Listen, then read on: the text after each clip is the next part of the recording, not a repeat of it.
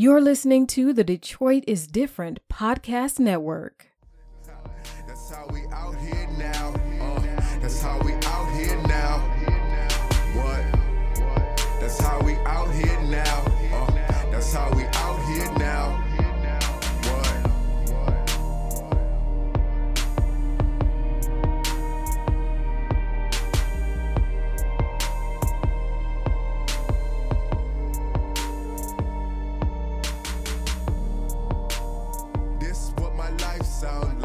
Hello, welcome to the Riverwise Podcast. We're coming to you with another dispatch from quarantine.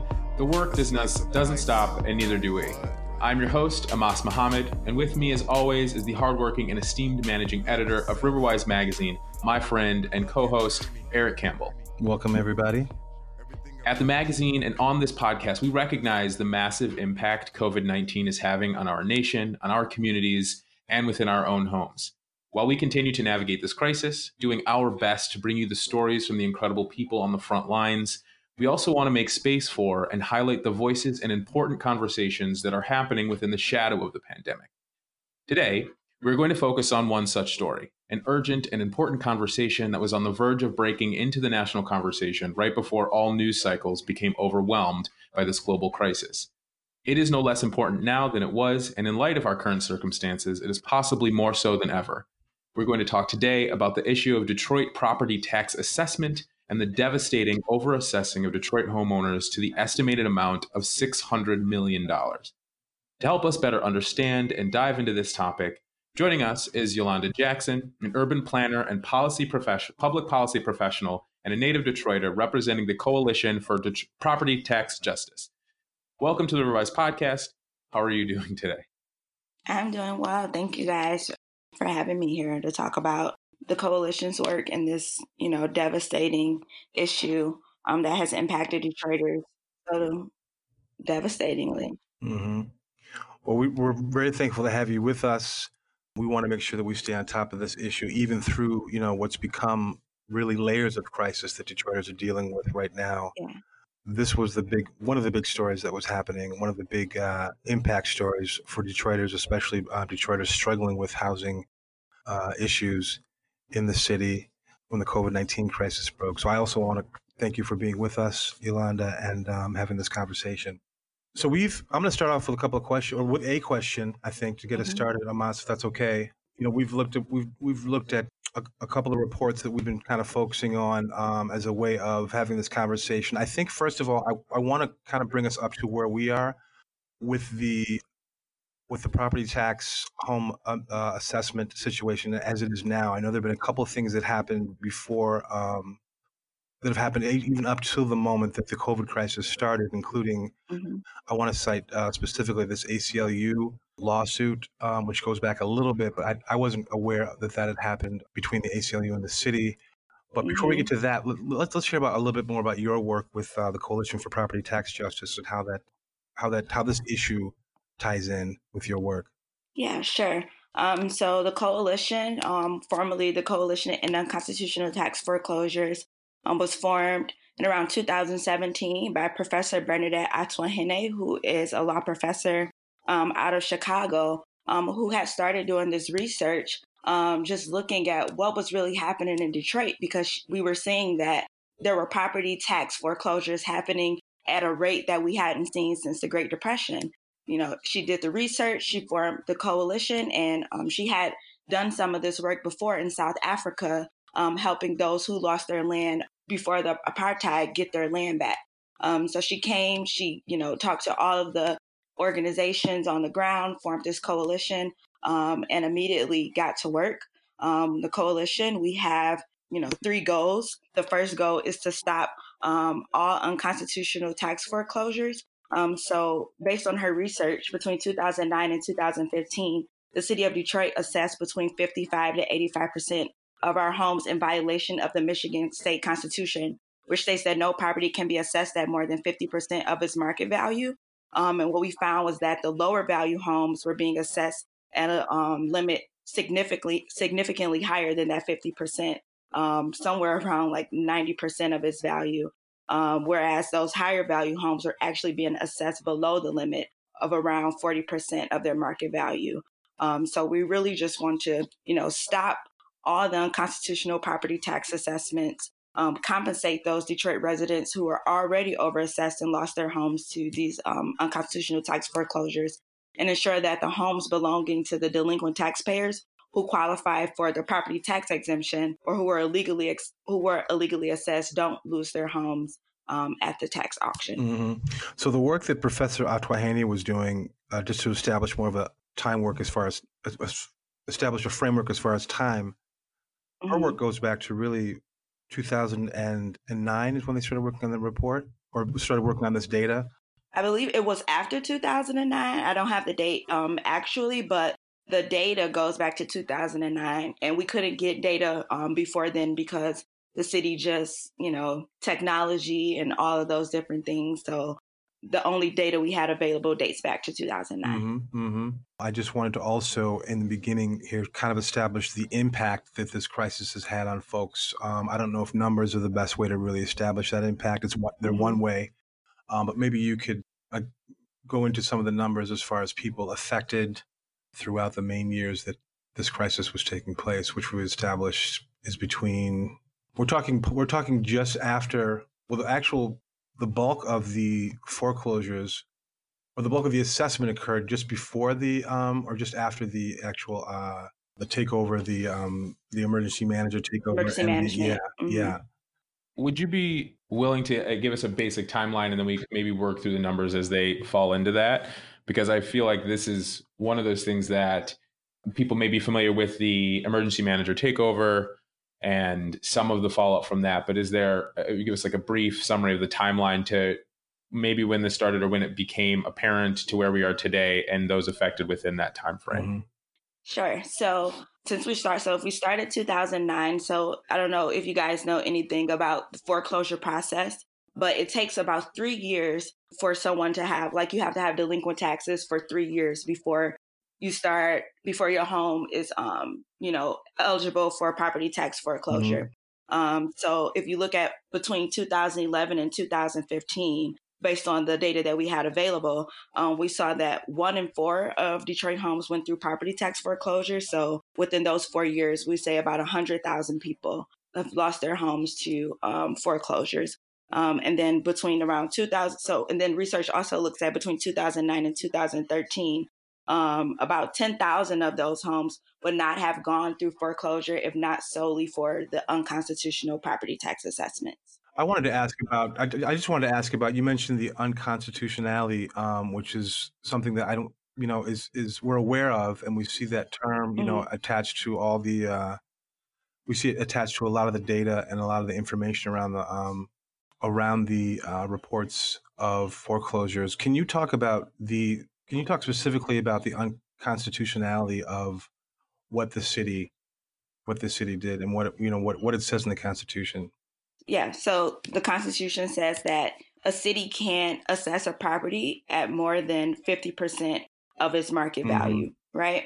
So what the city of Detroit did, so if you look at the homes that were valued at $18,000 or less, they would be taxed at about 90% of their market value, almost twice the limit, which the Michigan State Constitution allows. But then when you look at those homes that are, valued at $200,000, they'd be assessed below the legal limit, around 40%. So, the most vulnerable, low income, populations have really bared the brunt of this crisis and continue to be overassessed. I think that Mayor Duggan, during one of his press conferences, stated that, this didn't happen under his administration. And I think in 2017, the city did a whole reassessment of their properties and claimed that they, got it correct.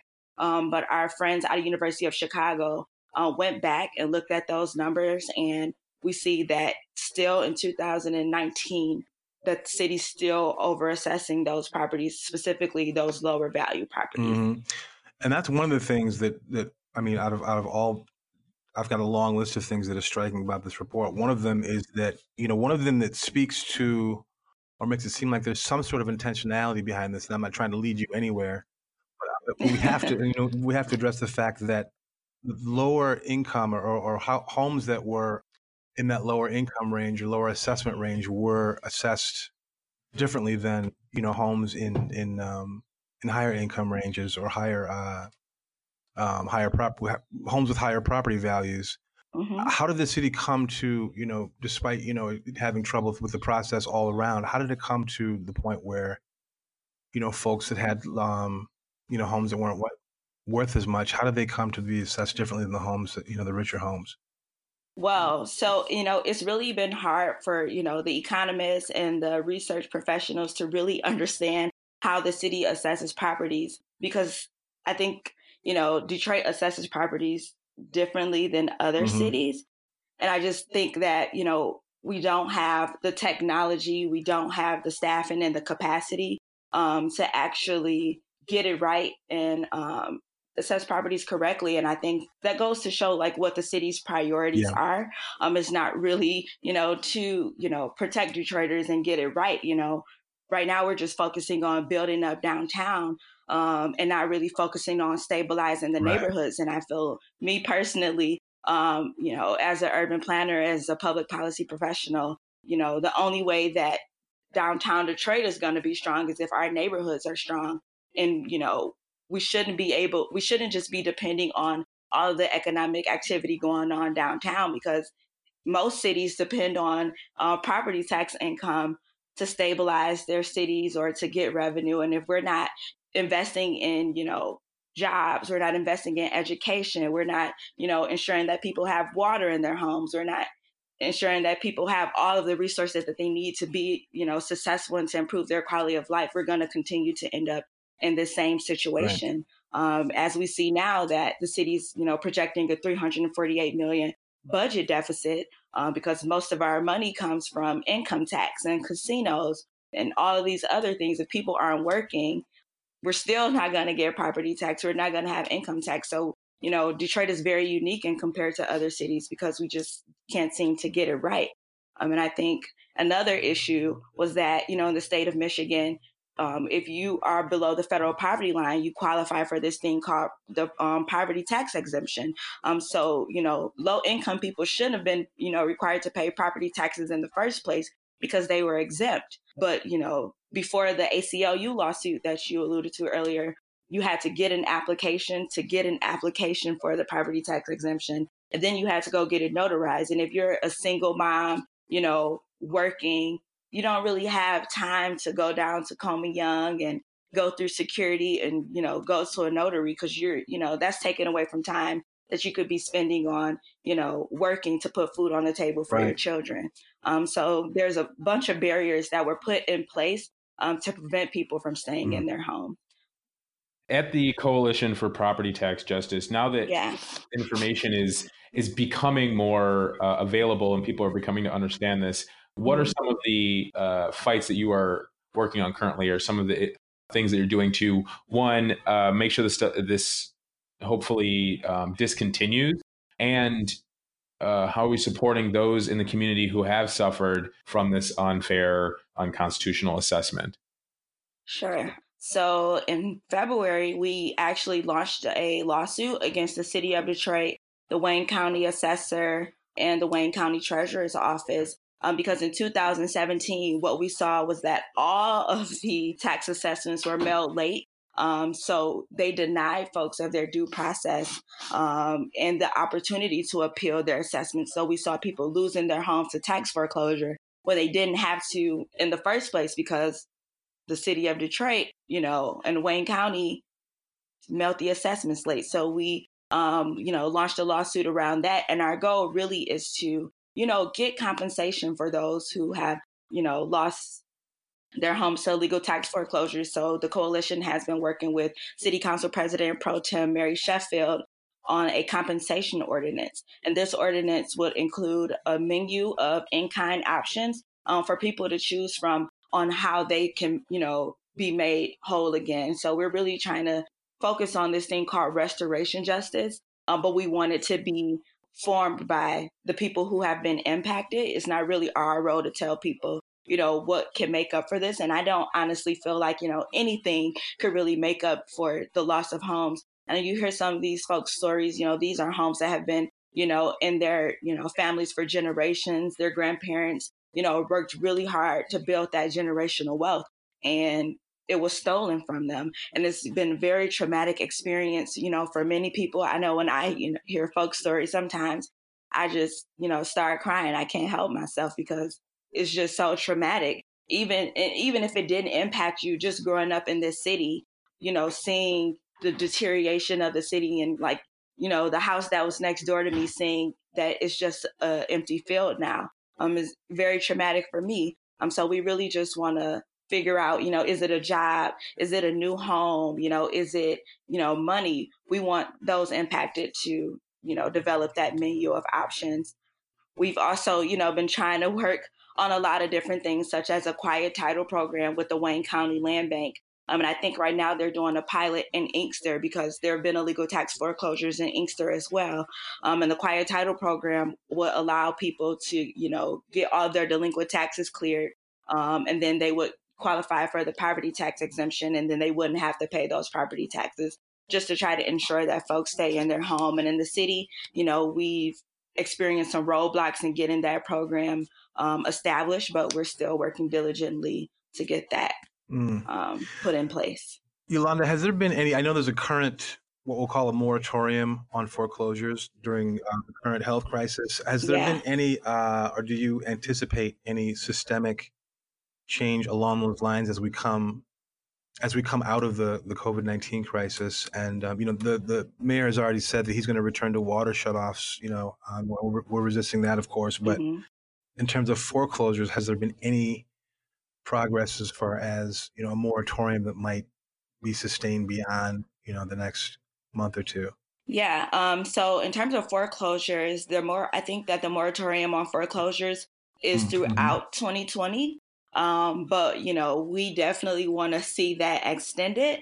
I also participate in a work group that the mayor has assembled with, philanthropy and other community development organizations and other individuals that work within the city government who have come together to really try to figure out, how can we work together to, get people off of the foreclosure list.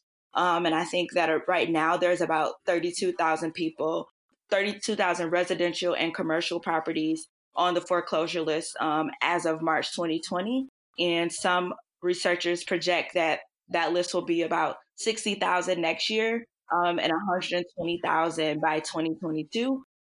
And I think that right now everybody's just feeling a little hopeless. I think we've got that number down. We've decreased it by 40,000. So there still needs to be, a lot of conversation. We need to get everybody to the table to really figure out how can we as, city government, and how can we as philanthropy and as community development, as activists really work together to ensure that this pandemic doesn't further destabilize our cities and our communities.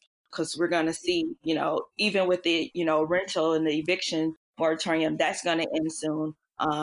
And we may see a spike in homelessness. So we really need to all be organizing and coming to the table and figuring out how can we work together as, a city to really, and even beyond destabilization, a lot of folks are talking in terms of relocation of Black folks in Detroit. And that kind of terminology you're hearing more and more now as we look at the foreclosure crisis, along with the water crisis, along with the education crisis, altogether amounts to, what some people are calling mass relocation. Yeah. And I mean, and it's been hard to track, what happened to the first 100,000 people that lost their homes to, property tax foreclosures. We don't know if they're still in the city, if they left. I know I had, friends on my street who left around 2008 who've moved to Atlanta. There's already been this Black exodus of folks leaving the city. And if you look at the numbers, sometimes you hear, Mayor Duggan say, well, the poverty rate has decreased. And I think that's just, related to the fact that a lot of people have left the city, not necessarily because we've had some type of increase in economic security for families or, that people are, making more money. It's just that a lot of people have been forced to leave the city. Yeah. behind, the mortgage crisis and the property tax crisis. So I'm curious because I know, and when I was reading up on this situation, I remember reading about one of the chief assessors saying that when he came in, I think it was in 2013, that the city's records were deplorable, that there was just not understaffed and terrible, like just accounting and records and keeping track of things. How are we ensuring, or is there any insurance that with the lack of qualified assessors or amount of them for the amount of homes in the city itself, is there work being done to ensure that? Because also Michigan is unique in that I think property taxes are assessed annually, where some states like every 3 years or in a different schedule. We do it every year, and that is statewide. So there's a ton of properties obviously to be assessed every year. What is the work that's being done to ensure that they are not understaffed and that the assessments are being done by those who understand and doing it correctly, if that is to maintain this thing? Because if there aren't qualified bodies enough or qualified enough to do this, how are we not going to fall into this situation again? Yeah. On the city side, I can't really, speak for what they're doing in terms of, trying to increase their capacity and ask staff to get it right. But, the coalition, we had a solution that we proposed to them that they haven't seemed to be very open to, which is an across the board cut of all the lowest value homes. And doing that is, unconventional. What does that mean? To An across the board cut. Yeah. Yes. So basically, we want the city of Detroit to take all of the lowest value homes across the city, put them in a pot, and just do a cut, across the board cut on the assessments. So it could be just cutting the assessments in half, because those are the ones that are already being overset. So if we can, assess them, either at what they should be assessed at, or assess them at below that 50%, just to provide some relief, since these people have already been the ones who've already bared the brunt of the crisis. And, they really can't afford to pay. They probably can't afford to pay, the assessments at the legal limit of 50%. But the state constitution says that you can't assess a property at more than 50%. So they're well in their right to assess them below. And that's just what we propose, just to try to, get it right in the short term and provide some relief to those people. How are your feelings on, or if you're familiar with, or you can talk to us about the Mayor Duggan's proposed pay to stay plan? Pay as you stay. Yeah, pay as you stay, the kind of maybe the band-aid for what happens next. Does that feel like it's enough? Does it seem feasible? What are your thoughts on that? I personally don't feel like it's enough. And I think that Professor Bernadette would agree. I just think that my question is, why are we asking people to pay property taxes when they shouldn't have been paying property taxes in the first place? Especially those that are, below the federal poverty line, which is about around 40% of the people living in the city of Detroit. It just doesn't make sense, because they shouldn't be paying property taxes in the first place, because they qualify for a property tax exemption. And it just doesn't make sense. And it's just that they won't clear those delinquent taxes. And, that's what we would like to see, because they shouldn't have been paying them in the first place. They shouldn't have delinquent taxes. Especially, you have to qualify for the poverty tax exemption in order to qualify for pay as you stay.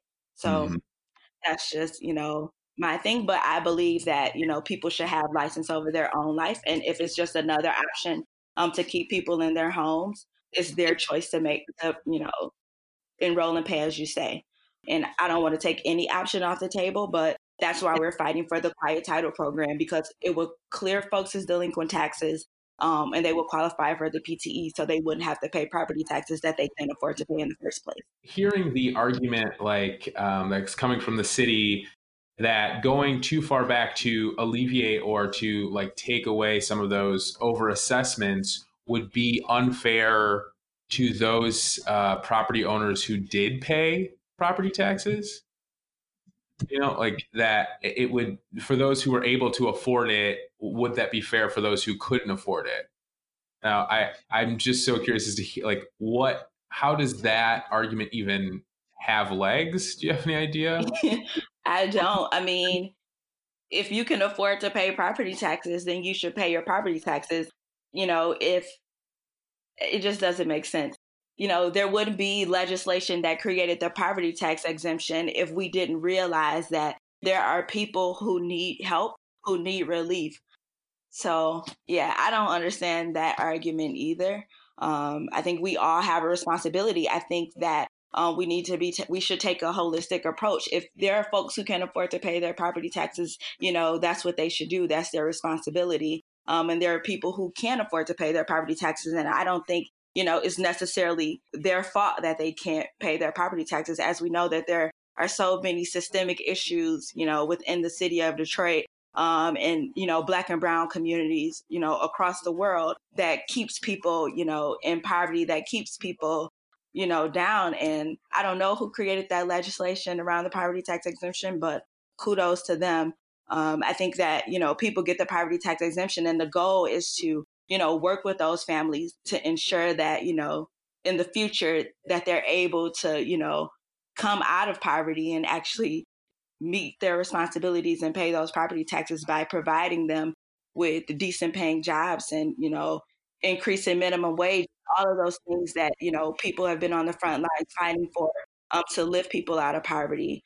Yeah, I really appreciate the work that you're doing and being on the front lines with people. I mean, yeah, losing a home is devastating to a family and to the future, and many generations to come. That effect just trickles and surges downward.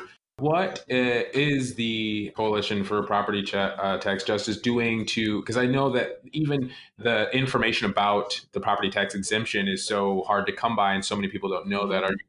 Are you doing any work to bring that information, to make sure that people have that knowledge, and facilitating being able to find it, apply for it, anything like that? Yeah, yes, absolutely. So the Coalition Property Tax Justice is a group of community development organizations, grassroots organizations, housing providers, tenant organizers. You have some folks in the coalition who says they're mud root organizers because the grass just isn't deep enough. So one of the groups that is a part of the coalition is the United Community Housing Coalition. So they have we have a list of those who are at risk of losing their homes to foreclosure or who may be delinquent. And I know that UCHC has done a mass mailing to all of those properties with a page that has a bunch of resources on there. And it says that, if you've gotten that piece of mail,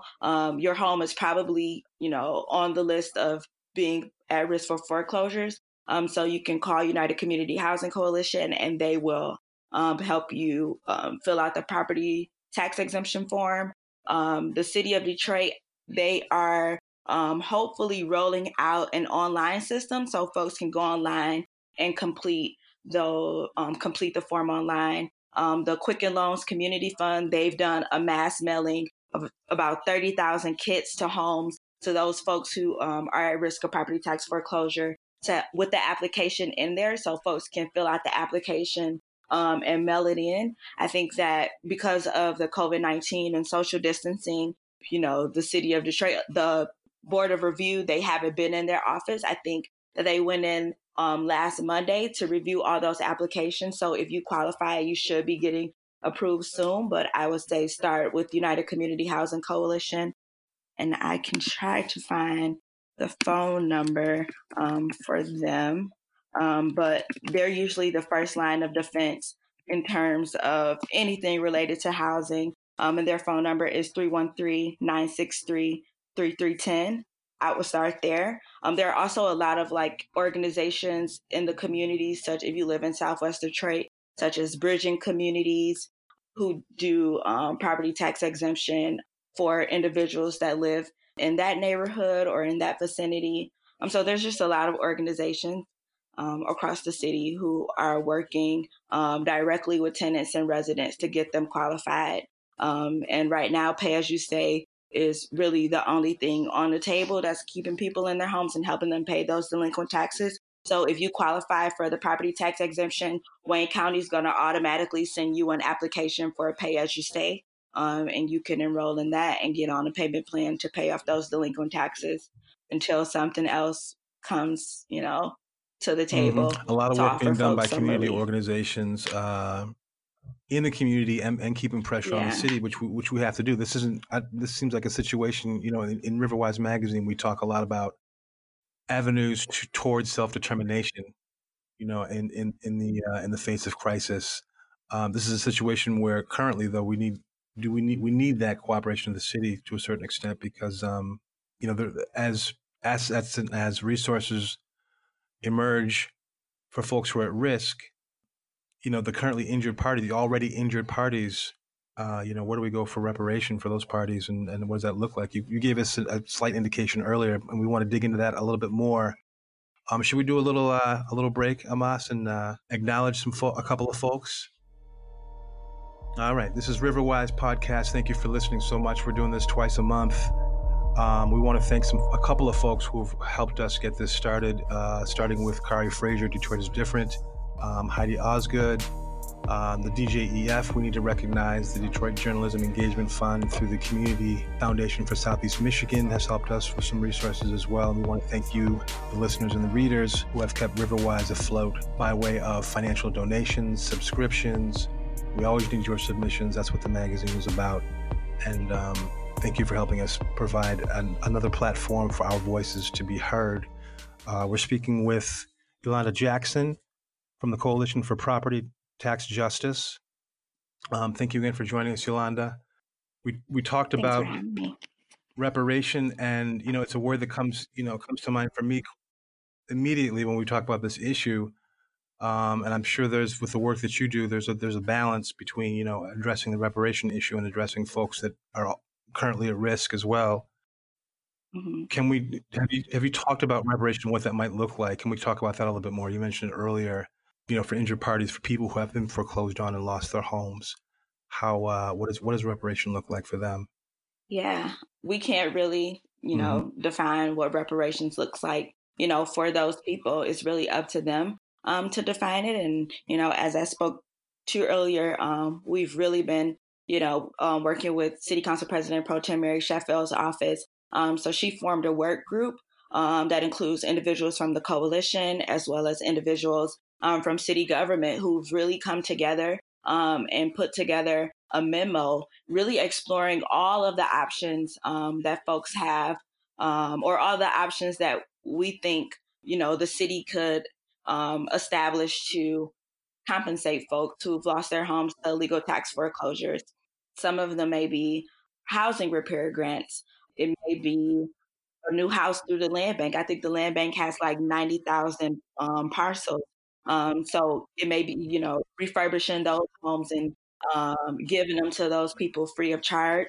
We have all of these jobs coming to the city. And, a lot of times Detroiters aren't the ones that are getting those jobs. So it may be ensuring that Detroiters who've lost their homes have first dibs on jobs.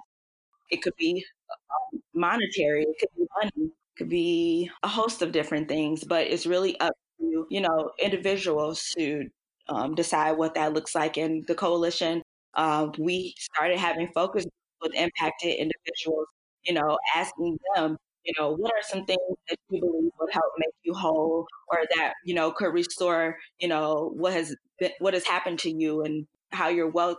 A lot of African Americans, we've built our wealth through owning homes.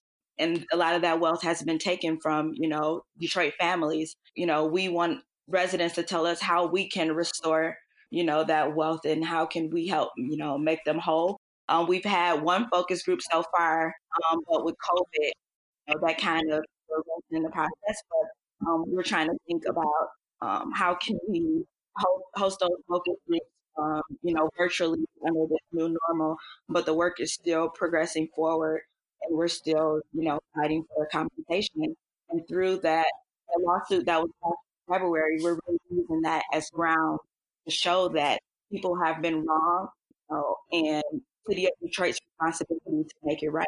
And we're going to explore every avenue that we can to ensure that, there are options for people to be restored in whatever way, they deem is making them whole. In pursuing some of those reparative or restorative avenues, I can just see if this was something that you explored. Where would the city or the state, is there any ideas where they would find the funding for that? Because I could see that already being something that they say we can't afford, right? Whether Yeah. it's housing grants and monetary reparations or anything like that. That's a lot for the amount of, I mean, and obviously they should be held accountable for this, but on the other side, being prepared to give them an option to find the funding for these things. Has that been part of the conversation? Yeah, I think that with every option, that we looked at, there's always, something that kind of limits the possibility of those things being established for people. However, we give a lot of tax breaks. There's we give a lot of tax breaks to developers and billionaires. And apparently, they say they justify that, well, this is creating jobs for Detroiters, but Detroiters aren't getting those jobs. So that's one avenue. We also have this thing called the Community Development Block Grant. And every year, Detroit gets around $35 million. And with COVID-19 and the funding that came from the stimulus package, the city of Detroit has gotten about $75 million between 2020 and 2021 fiscal year. That's not even, we're still expected to get more money. And if you go back and you look at like the things that the city has prioritized with that funding, I believe in the 2016-2017 year, about 41% of CDBG funding went to repaying these loans that developers had defaulted on. And that's money that could have actually gone to housing repair grants or helping people stay in their homes. So there's a lot of avenues or a lot of different options. It's just the city's decision to figure out what their priorities are. And I think that Detroiters should always be the top priority. I think that on, our end as activists, as people working on the ground, it's our job to inform and educate people about all of these different options and these buckets of money. And it's our job to hold our elected officials accountable and to push them to, fund things that benefit us and not benefit the people who come here and exploit us and make money off of us at our expense. And, we're not moving up or, we're not benefiting from all of the development that's happening. So it's up to us as well as the city. Yeah. I'm thinking about Jamon Jordan and the presentation he did over the summer. He's one of our local storytellers. And he has an amazing presentation around just housing and how housing has been the main way in which Black folks have been controlled, housing and property issues throughout the 20th century and even beyond. So I mean, this is part of a long legacy of folks being moved around, and we include the issues about like redlining, and this goes even further.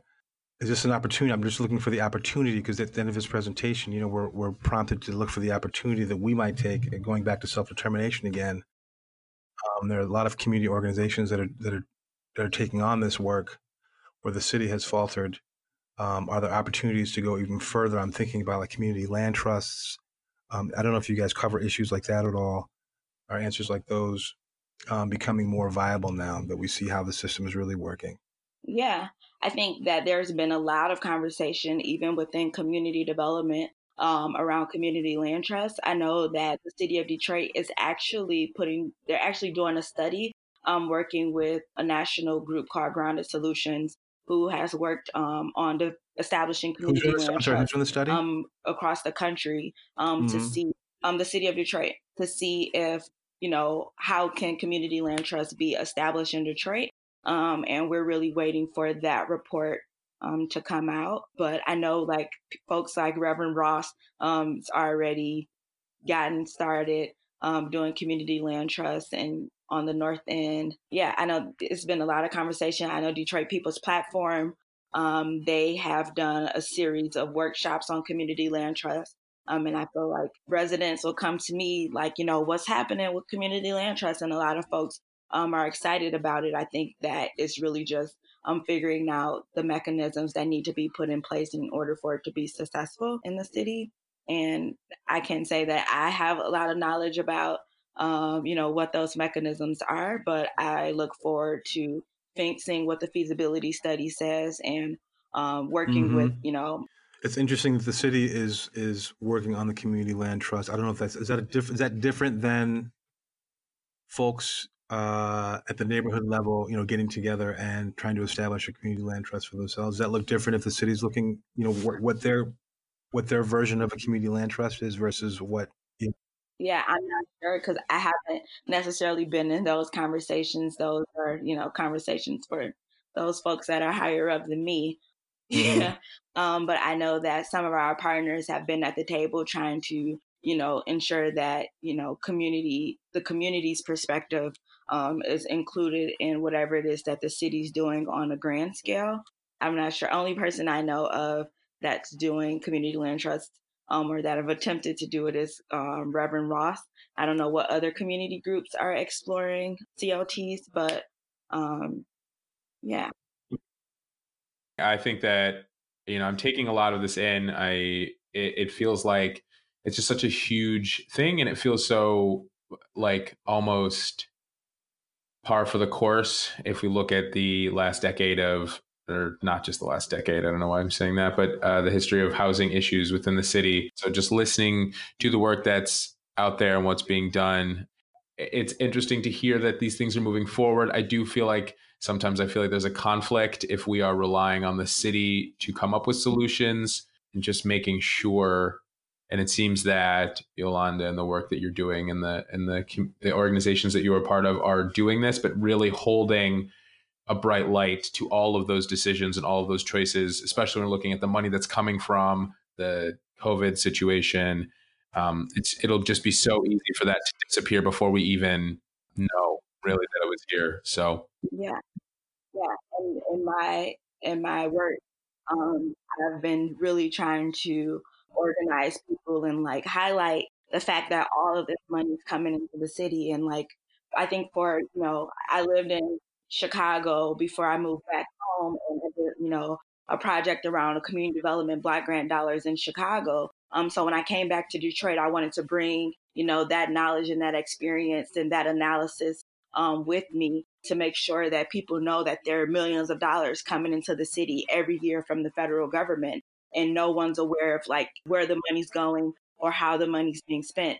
So I've been, really, as you said, shining a bright light on that and making sure that the city knows that, there are folks out here that know about all of this money that you're getting and that we want to be a part of how the money's being spent because it's meant to, benefit low to moderate income families.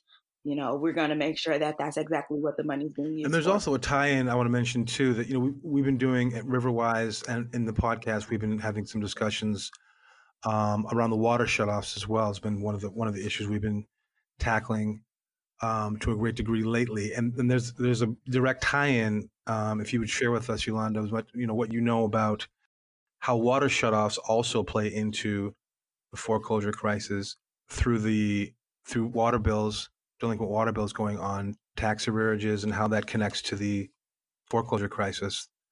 Can you talk a little bit about that?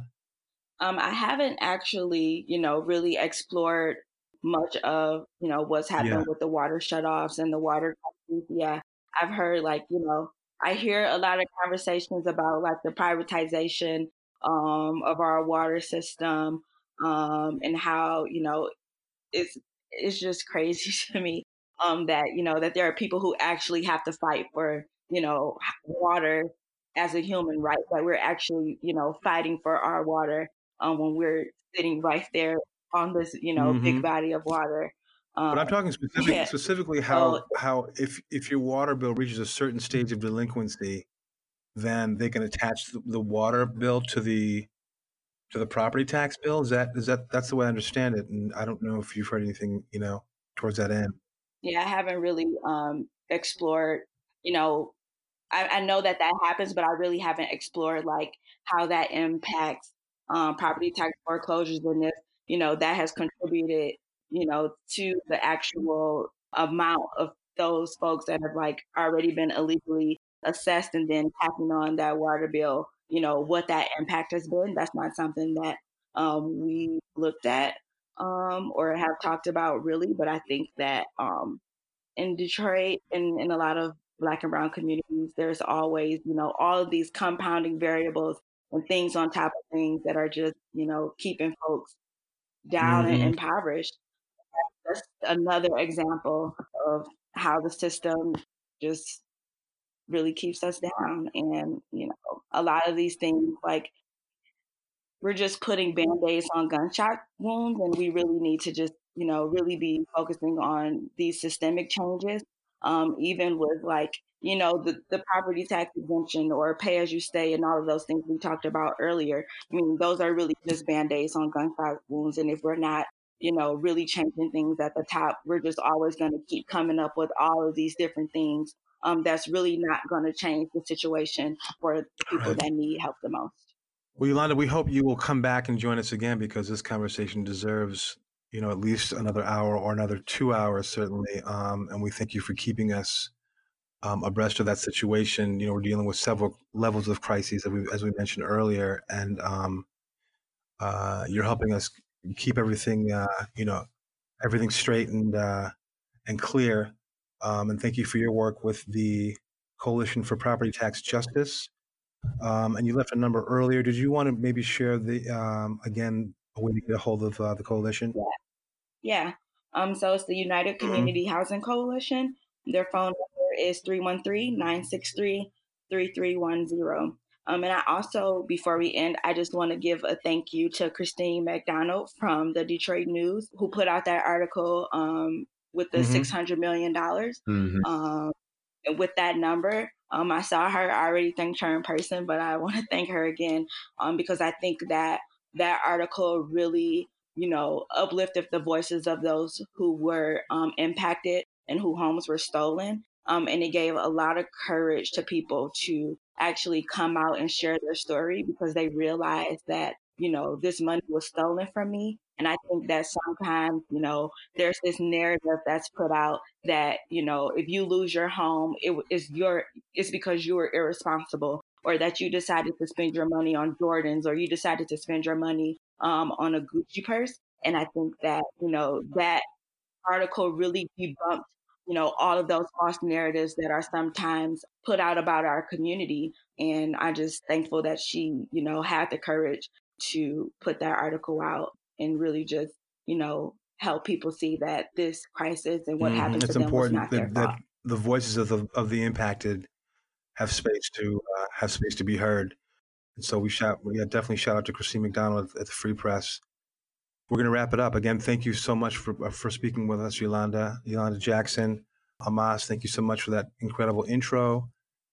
We'll be doing this again very soon, and we hope you can join us in the near future, Yolanda, and we'll be covering this issue again on the podcast and in the magazine as well, and hopefully through social media. We're going to continue to uplift the voices of the people. Riverwise Podcast. Thank you very much. Thank you for joining us, Yolanda. I really appreciate it. Thank you so much for having me. I appreciate you. Thank you. All right, we'll talk soon.